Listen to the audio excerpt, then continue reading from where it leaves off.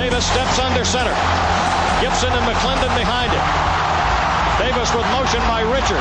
Will give the ball to McClendon. He leaps. Oh, he doesn't get in. He fumbled the football. Carolina holds. The game is over. And Carolina has won the game. Finley to throw. Over the middle, intercepted. Woolfolk again. Woolfolk the other way. At the 30, the 40. Woolfolk to midfield. Miles Woolfolk with the pick. The heels on the doorstep of an enormous victory. Left side of the line. Hood standing to Williams' right. Williams gonna throw. One-on-one. Davis has it. Touchdown. Carolina wins. Carolina is the Coastal Division champion. Bernard fields it at the 26. Heading to the far side. Gio at the 35. Gio, he's at the 50. No, he's not. Yes, he is. Gio is gonna take it for a touchdown. Are you kidding me? Connor Barth for the possible win.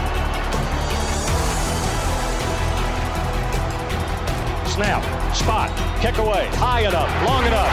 It's good! It's good! Carolina has won the game on a 42-yard field goal by freshman Connor Barth. Good gosh, dirty! This is the Heel Tough Blog Podcast.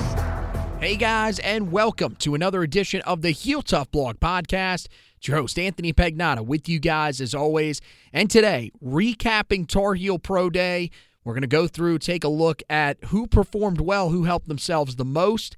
And we'll also circle around on the back end and talk a little bit about the updates that Mack Brown gave us yesterday in his press conference around Tar Heel football as they sit now less than 2 weeks away from their spring game, the shutdown to spring camp.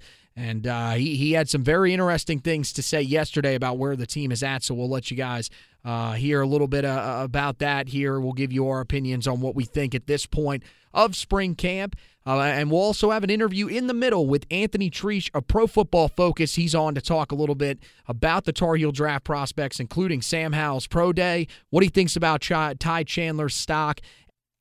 And we also talk a little bit about Jeremiah Gemmel, and that's where we'll start here when we talk about Tar Heel Pro Day on Monday. That was the guy that it really feels like was the most important guy to watch for on Monday.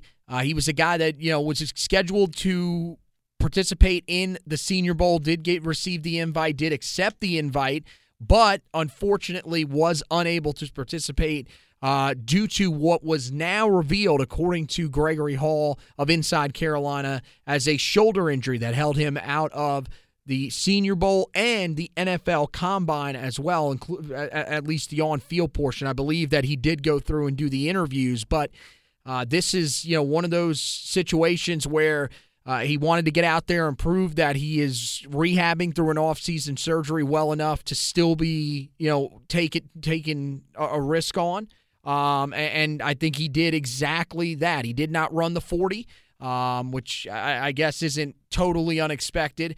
He did jump, though. He jumped 32 inches in the vertical jump. His broad jump was 9 feet 11 inches.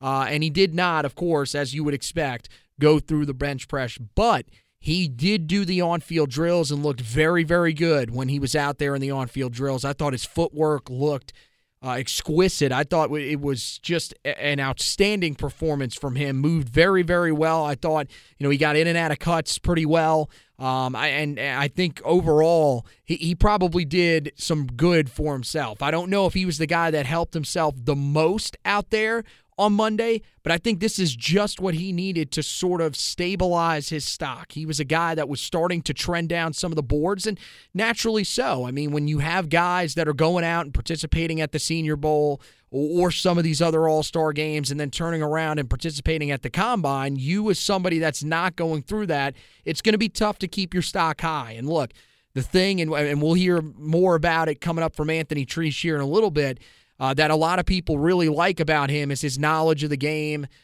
just how smart he is, cerebral on the field. So I think that's something that is probably keeping him on a lot of boards. But this, I think, stabilized that. It probably showed people, hey, look, this is what he was going through during this time.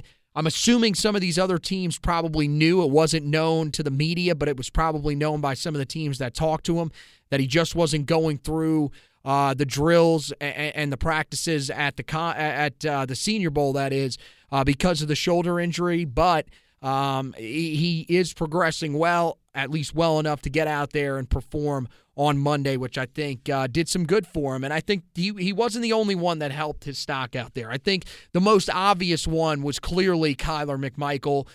What a tremendous 40-yard dash time for him, a 4.34, which would have ranked him 5th amongst defensive backs at the Combine if he would have been in attendance. Honestly, still don't understand how he was not there off of the performance at the East-West Shrine game, but he's the guy that I think right now has kind of come out of nowhere. He's put himself on some draft boards. There are, a few sites that have him as a 5th to 6th round guy, and there's other guys that don't even have him on the draft board. So he's a little all over the place right now, but I think this performance could put him back solidly on those draft boards. He did it in front of all 32 teams, and I think there are going to be teams that are going to fall in love with him. He looked pretty good in the drills. He moved pretty well. The hips look pretty fluid.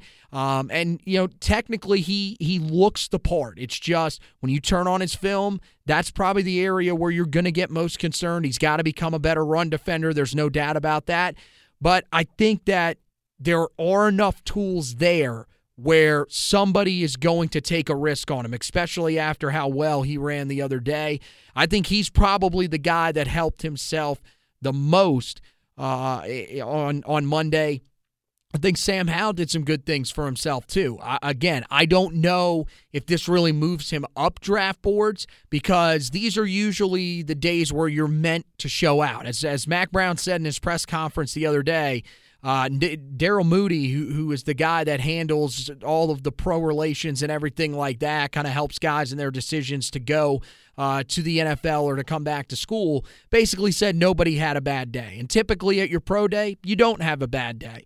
But Sam Howell, I think, did some really good things just based on some of the reaction that you saw on social media. Jordan Reed stopped by with the guys on ACC Network to talk about Sam's performance afterwards. He's a guy that, of course, was previously with Pro Football Focus the Draft Network, and now is with ESPN as one of their draft analysts. He said that he really liked what he saw. He liked the deep ball from Sam, even though the two of those hit the ground.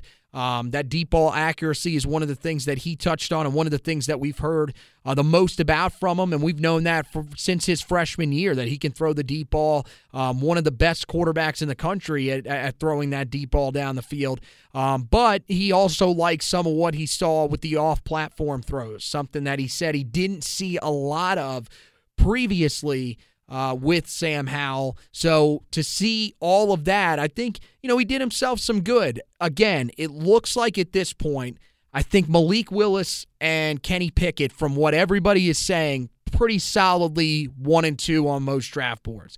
I think after that is when you start to get some of the questions, but there are some teams that are really, really high on Desmond Ridder.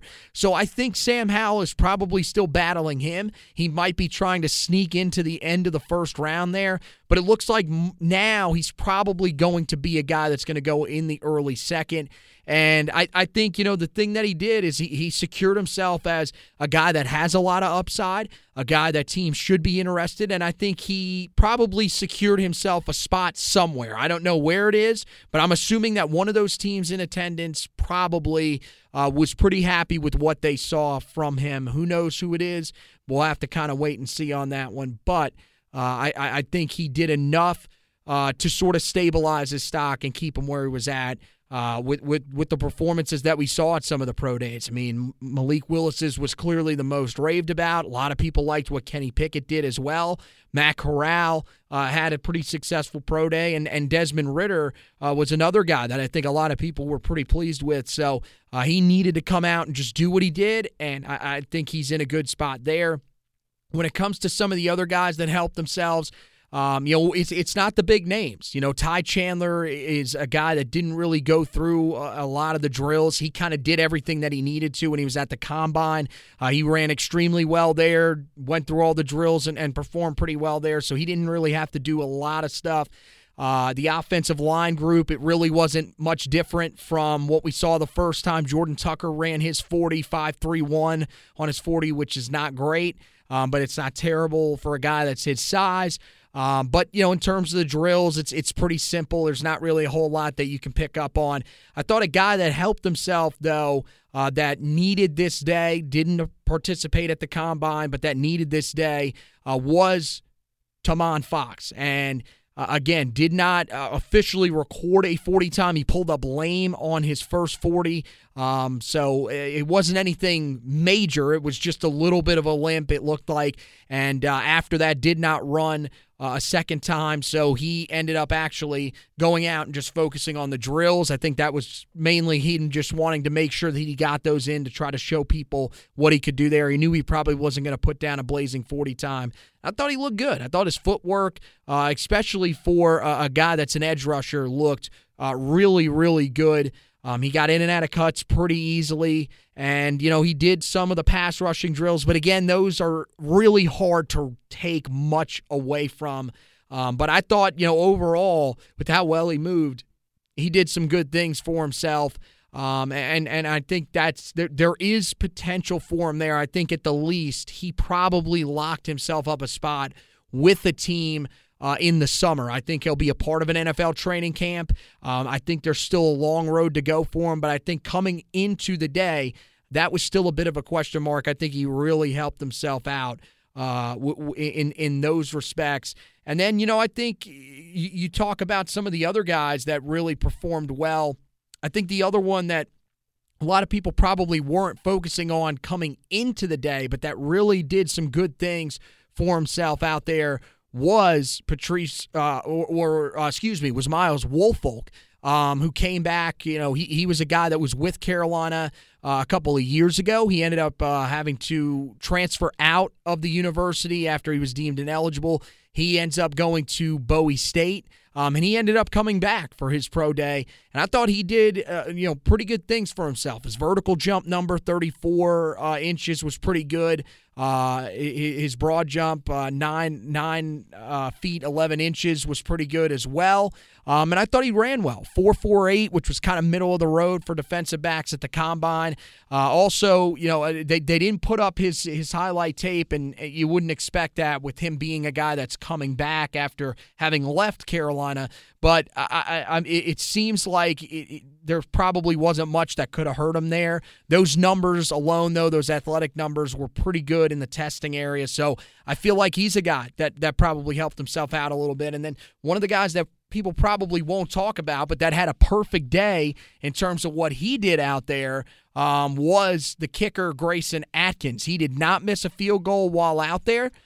So really that's good for him. He did have back-to-back 55-yarders and then kicked a walk-off 60-yard boot, according to Gregory Hall of Inside Carolina. I think he's a guy that really could only help himself coming in. He didn't really have much stock coming into the day, so feels like he probably did some good things for himself there. I just don't really know how far up the draft boards he's actually going to get at kicker, so we'll have to see how much that actually does for him. So those are the guys that performed. Again, 12 guys were in attendance for Pro Day. Every one of them did at least something. 10 of them former Tar Heels from a year ago, 2 of them coming back. Patrice Rene was the other guy that joined Miles Woolfolk in his return after a year at Rutgers. So a pretty solid day overall, and we'll see how those draft boards end up reflecting this day for Carolina. It seems like right now the majority thinking is that Sam Howell will definitely be a day 2 guy. Ty Chandler's kind of on the borderline. I think if somebody falls in love with him that much with what he's done here recently, he could be a guy that goes late on day 2, but he's probably a day 3 guy. It seems like Jeremiah Gemmel is going to be either a day 3 or probably a undrafted free agent at this point, just depending on how concerned people are with the injury. And then the offensive line guys, I think, are probably on the borderline. I think you could see it going either way with them. I think Ezeudu probably has the better chance of getting drafted just because of the fact that he does have a little bit more upside to him. As a younger player, he's got a little bit of versatility to his game. He can play guard, he can play tackle, but I still think that Marcus McKeithen could be a guy that teams could look at, especially with him rising up some of those draft boards following the Combine. We're going to talk about all of these guys coming up next with Anthony Treash of Pro Football Focus. Make sure you guys stick around for that and hear what Anthony has to say after these messages here on the Heel Tough Blog podcast. College basketball fans, join the action on the court during the biggest tournament of the year with DraftKings Sportsbook. Turn your team's victory into your own big win. New customers can bet $5 on any team to win and get $200 in free bets if they do pull the upset. It's that simple. If they win, you win. If Sportsbook isn't available in your state yet, you can still join the college hoops action with DraftKings Pools. Everyone can play for free all March long for a shot at a share of over $250,000 in prizes. Simply join a pool and answer questions like who will make it to the next round and who will hit the most three-pointers, and then track your results. Download the DraftKings Sportsbook app now. Use the promo code TPPN. Bet $5 on any college hoops team to win and get $200 in free bets if they do. If they win, you win with promo code TPPN this week at DraftKings Sportsbook. 21 plus restrictions apply. See show notes for details. Over there, check out all that coverage that we'll have for you on the website. We'll, of course, preview the Duke game. Josh will have that. He'll also have the recap for you. And then whoever Carolina hopefully is playing in the national championship game, if that happens, he'll have the preview and recap of that as well. Football side of things, Pro Day recap on the website. You guys can check that out. That'll be up sometime here in the near future. We will also have coverage of the Tar Heel spring game. That'll be on April 9th, a week after the Final Four. Make sure you check it out, HeelToughBlog.com. We now welcome in from Pro Football Focus. It's Anthony Treash here on the Heel Tough Blog podcast. And Anthony, it's your time of year, man. You are the lead college analyst for Pro Football Focus, and everybody is locked in on these NFL draft prospects. The Tar Heels just hosted their Pro Day, so we're coming down the home stretch here. So how hectic and crazy is this time of year for you, man, over there at Pro Football Focus? Yeah, I mean, it's pretty hectic. I mean, just wrapping up free agency, getting into the draft, and then going to the college preview process. There's a lot going on, even though it's the offseason. With the NFL draft, you know, I mean, with all the offseason events, I mean, right now is the time period where the big boards are getting finalized. You see some of the mock drafts, the final pushes, and you start to hear the rumor mill kind of chatter, you know, start to heat up just a little bit, and some of those kind of get confirmed, you know, beliefs that some of these teams are interested in some guys. So, I mean, it's a busy time. A lot of, you know, like I said, rumor mills are turning. You know, you hear a bunch this time of year. Well, you know, let's start with one of the guys that you guys have been talking about a lot over there at Pro Football Focus. And, you know, the group that's around you and you yourself are probably a little bit higher on Sam Howell than a lot of the other sites. What is it about Sam Howell that you guys over there at Pro Football Focus seem to love? And where do you personally stand on Sam Howell coming out in this draft amongst this draft class?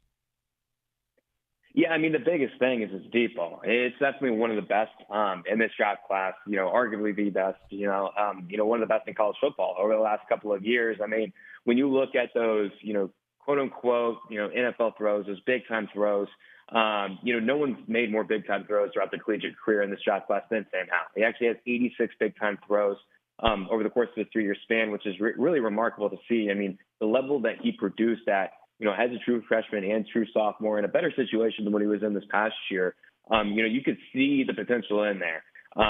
This past year too, I mean, he's not the most dynamic athlete by any means, but he still made up for it. And, you know, he went out there and made some plays with his legs. He put the team on his back at some times. And, you know, granted, he does need to work on his pocket presence. That's for sure. But, I mean, he did take a beating at times. I mean, he was under pressure quite a bit. Some of it was his fault, but a lot of it wasn't his fault.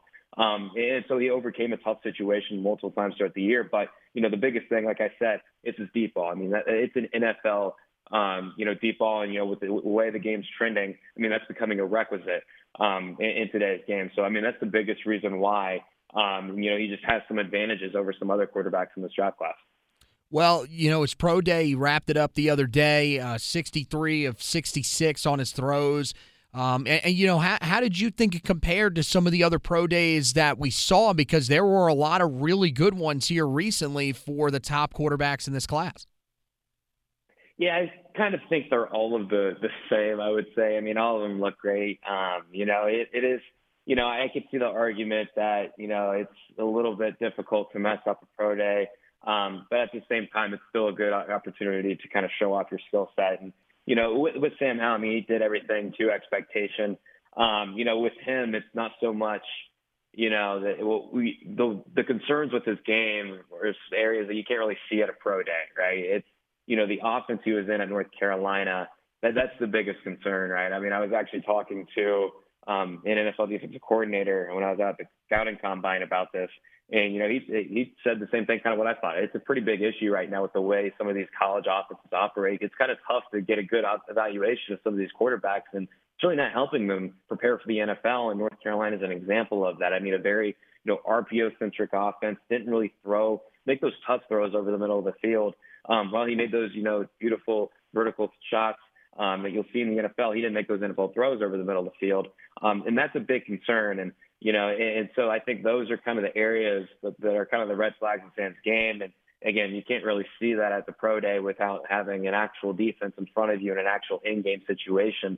In addition to what I mentioned a little bit ago with his pocket presence, you can't really evaluate that at a pro day. So, I was expected to, hear good things about the way he threw out of his pro day. And, that was the case. And, like I said, he does still have some, concerns with this game. You just can't really see, in that setting. Well, one of the other things that I've seen some Tar Heel fans kind of talking about is they don't really know where he ends up going, because it seems like some of the quarterback destinations that were even out there a couple of weeks ago are gone. Who are some of those teams that need quarterbacks? I think, clearly one of the ones that most people are going to talk about is the Carolina Panthers, but I think a lot of people feel like they're probably looking at Malik Willis or Kenny Pickett. Who are some of those other teams that maybe people aren't looking at right now that could be in the quarterback market, specifically when it comes to the draft, where Sam Howell could possibly end up? Yeah, it's pretty interesting to kind of look at the quarterback picture. I think every team has their own different board there. No rankings are the, consensus rankings, kind of like last year was to a certain extent.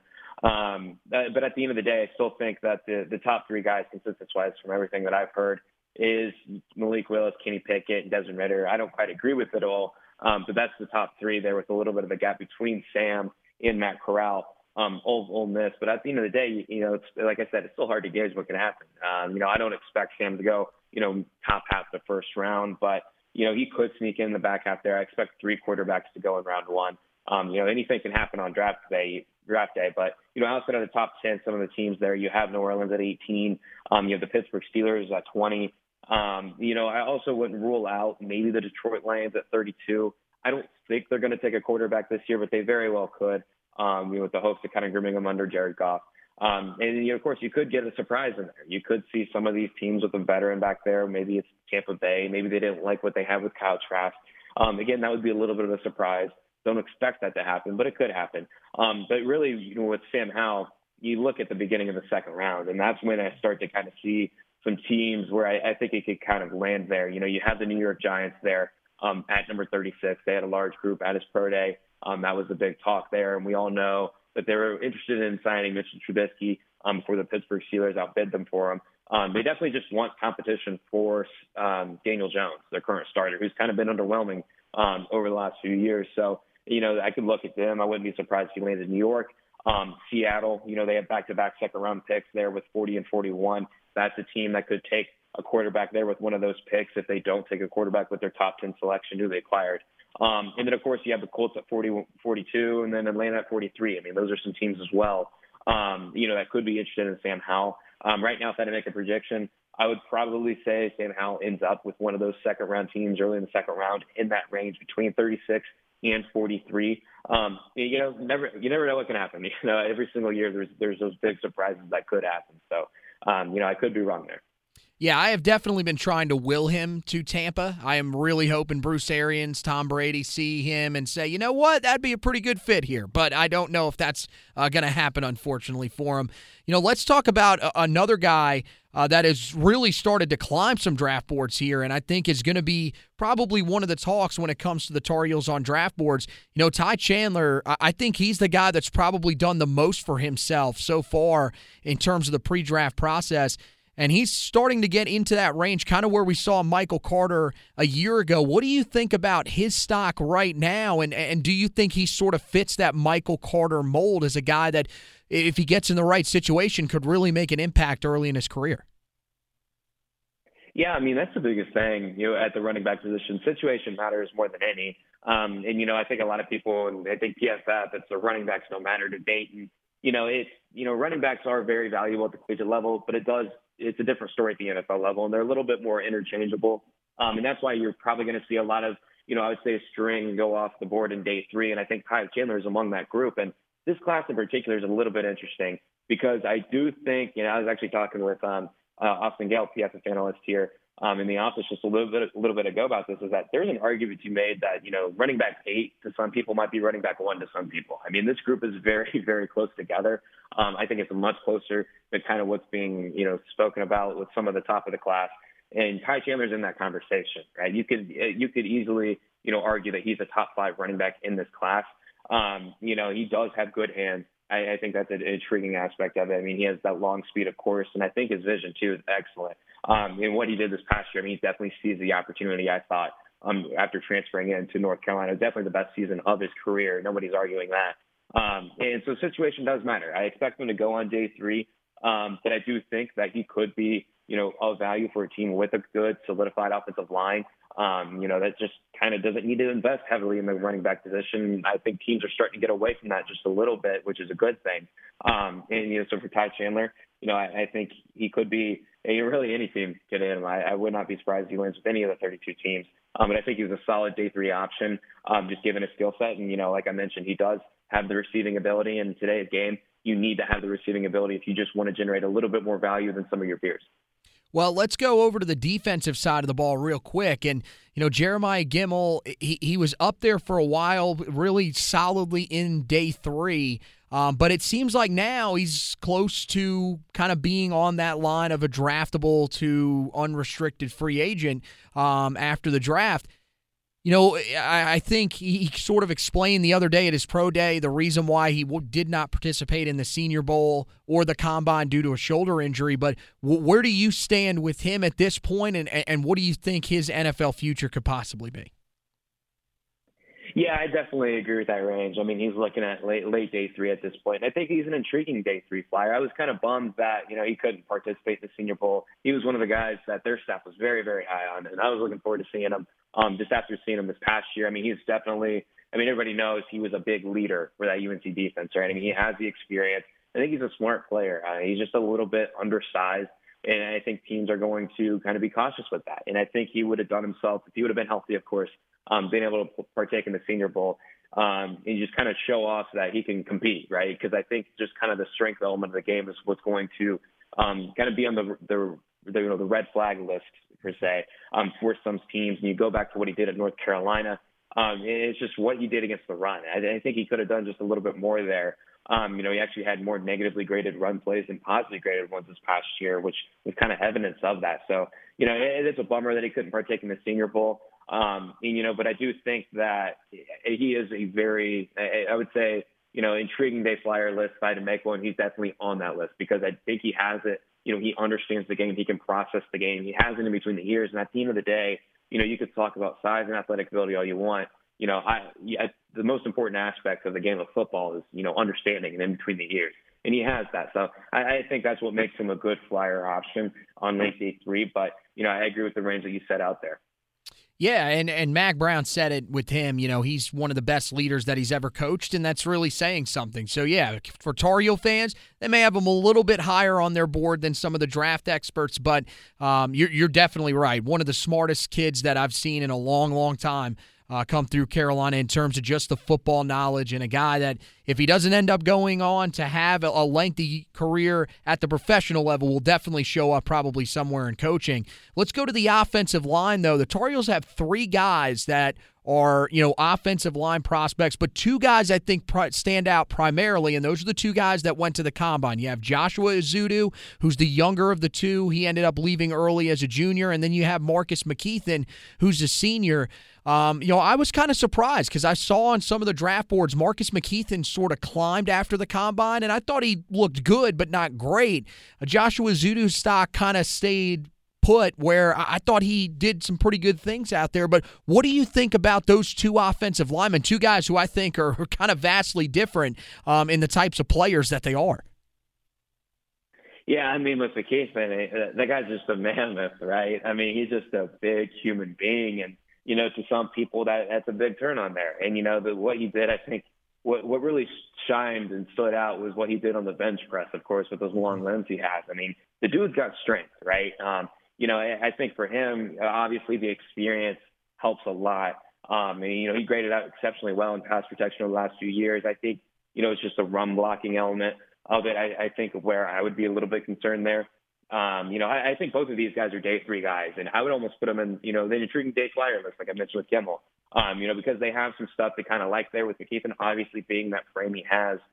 Not the most, fleet of foot guy, but, you like what he brings to the table, what he can do in a phone booth. It's just you want to see him do it a little bit more and bring that killer instinct out. And I would put Ezeudu in there in that same boat. I wanted to see both of these guys just, you see when I talk about killer instinct, it's like Ike Ekwonu from NC State. And I'm sorry, Tar Heel fans, don't mean to bring him up, but he brings that killer instinct on a play-for-play basis. We just didn't really see that with McKethan or Ezeudu. Like I said with McKethan, he's not the most nimble guy. He did falter a little bit in the run game throughout his collegiate career. I think he has some stuff to clean up in that regard. And with Ezeudu, I think he's just going to be a developmental piece. And I think he's an intriguing developmental piece over the next few years. The versatility definitely helps. But from a technical refinement standpoint, I think he has a little bit of ways to go. So, these two guys are day three guys, in my opinion. But, it is interesting to kind of see how, Keithan has, like you said, just been kind of just a little bit. And I think it's just the fact that he's just a massive human being and, the strength that he has. But like I said, we need to see that strength just a little bit more. We didn't see it enough at North Carolina, I thought. The last one that I'll ask you here is, there's a group behind those guys then, and then one of the guys that was a part of that offensive line group that left early, Jordan Tucker, is in there. Kyler McMichael's in there. Tamon Fox. Out of those group of guys that are behind the main guys that we just talked about, the guys that we say probably are day three guys, maybe those guys that are on the borderline or could be, undrafted free agents but could be picked up early. Which one kind of intrigues you the most at this point? Yeah, definitely Kyler McMichael. Of course, he was the former top recruit coming from Clemson, and we all know he's just an exceptional athlete, right? That's the guy that you take a chance on, late in the NFL draft. A team that really stands out, that really does a good job at that. The Los Angeles Rams, some of these, like last year, they took Robert Rochelle from Central Arkansas, very raw cornerback, but an uber athlete, right? And it's with the hopes that he can kind of develop on that athleticism over the next few years. They take, there are teams that take a big chance on athleticism, and there's a lot of other teams in the NFL. That's Kyler McMichael, and I expect some team to be intrigued with those tools just to see if they can kind of, get with some good coaching, kind of, develop on his play, just because, when he arrived at, in Chapel Hill, he just really wasn't, that reliable of a cornerback from, the grading perspective. He earned a 4 PFF grade on the last time we saw him out this past season. So, I think he's an intriguing prospect. I wouldn't be, surprised to see a team, take a chance on him. But, I don't think it would be anything too early. All right, it is Pro Football Focus's lead college analyst, Anthony Treash. Hey, Anthony, thanks for stopping by with us, man. Great stuff as always. We always love having you on here at the local radio station that I work on, and really appreciate you stopping by with us here on the podcast to talk about the Tar Heel specific guys. All right, man? Yeah, of course. Thank you for having me on. All right, man. Appreciate you. So we want to thank Anthony Treash for stopping by with us. Great stuff. Make sure you go check out his work as well as Austin Gale, who he was talking about, Mike Renner. A ton of guys over there at Pro Football Focus that are involved in the draft. Trevor Sikkema as well. They do a tremendous job over there at Pro Football Focus. So head over profootballfocus.com and check out all the stuff that they have for the NFL draft. Well, before we get out of here, I wanted to give you a little bit of an update on what head coach Mack Brown said yesterday to the media. He did kind of do a little recap of each position group, which I thought was great. He's done this a couple of times so far this year, but I thought it was great in this scenario, especially since it's been 3 weeks since we've heard from him. And even back then, that was when he was introducing Jack Bicknell as the Tar Heels' new offensive line coach. So it's been a while since we've really had a focus on the team and what's going on in spring camp. And he sat down and spoke to the media, focusing on every different position group. So we'll kind of run through what he had to say about each position group. First, quarterback, not really much that he revealed there. Really just said that each guy is looking pretty good. It seems like it's probably going to be Criswell and May from how he phrased it. He talked about those two going back and forth, and then at the end mentioned Connor Harrell and how they're pleased with what he's doing. He didn't really include him when he was talking about the battle itself, so it looks like maybe the true freshman is out of it, but you don't really know. He came in early for a reason, and it feels like Connor Harrell does have some of the upside to fit the Tar Heel offense like a glove, which is what we heard about Jacoby Criswell. So who knows? We'll see. I think it probably is going to be those two, though, as we expected all along. And it feels like there isn't going to be much given up on either side, whether it's the quarterbacks themselves when they talk or Mack Brown, even Phil Longo when he gets up there, until they actually get into fall camp. It feels like they'll go through the summer. Mack Brown has talked about in the past, even a few years ago when you had the trio battling between Sam Howell, Jace Ruder,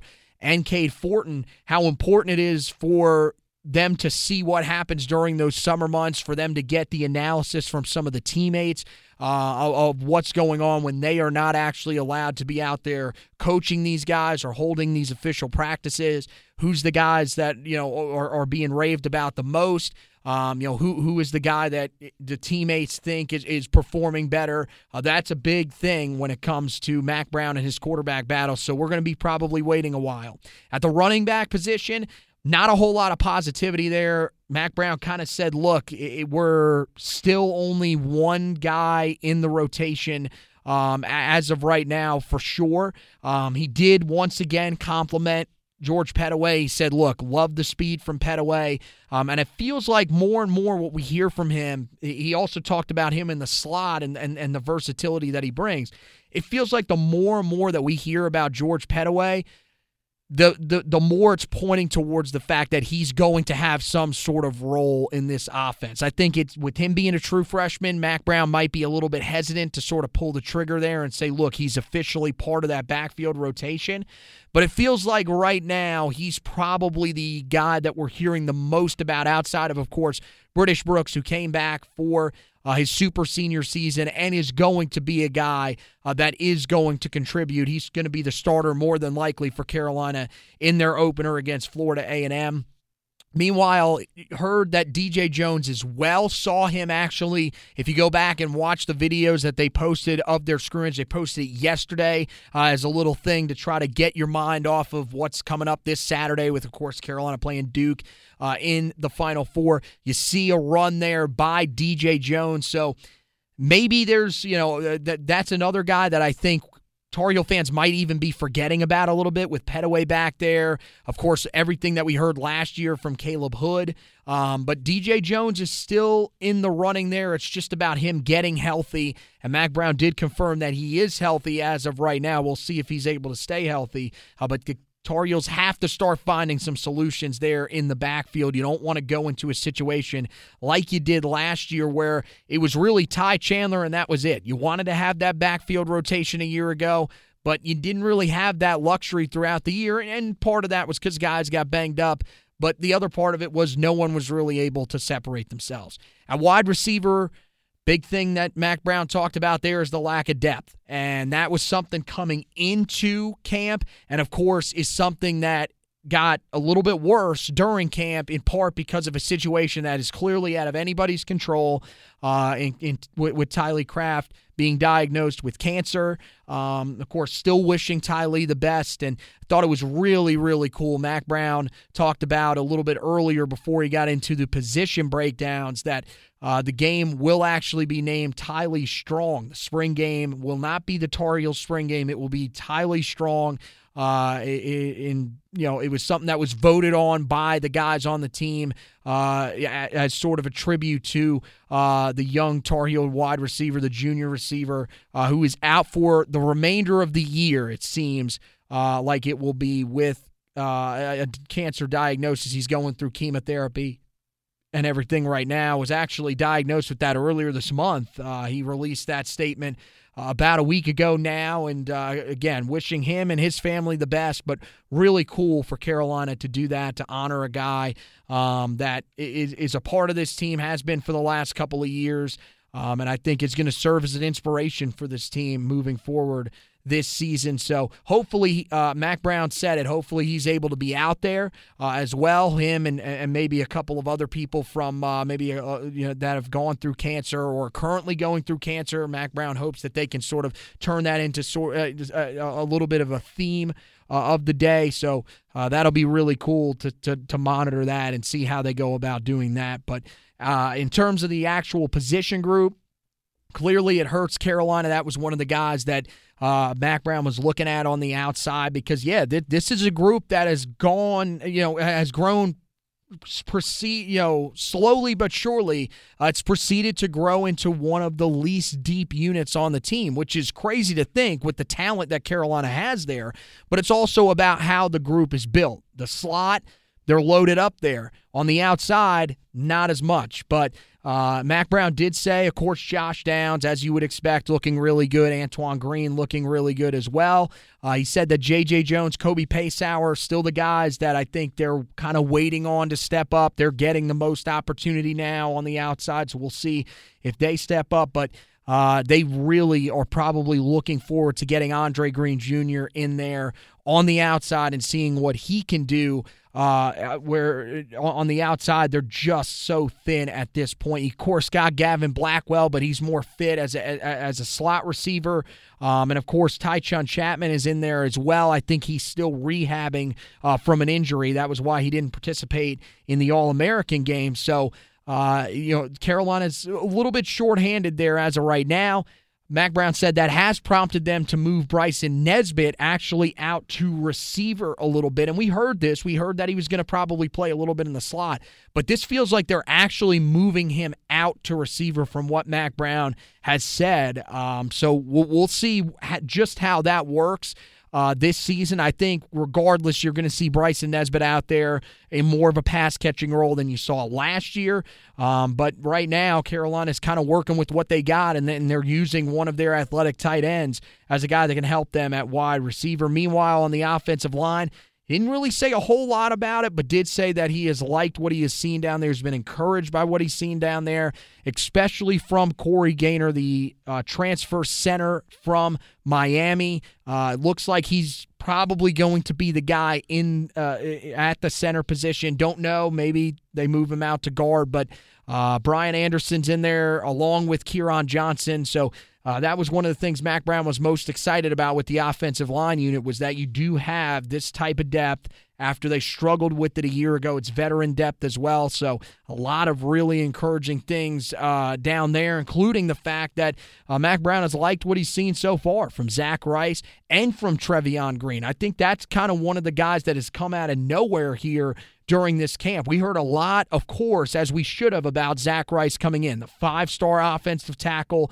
It looks like he's probably going to play some sort of role in his first year with the Tar Heels. But I don't think anybody saw the big offensive guard Trevion Green, who had to reclassify. He was actually in last year's recruiting class, had to reclassify to this year's recruiting class because of his weight. He, almost completely changed around his body, and now looks like he could be a guy that could factor in for Carolina sooner rather than later on the interior, potentially maybe even at offensive tackle. So definitely a guy to keep an eye on there. Mack Brown encouraged by what he's seen from that unit as a whole. Go over to the defensive side.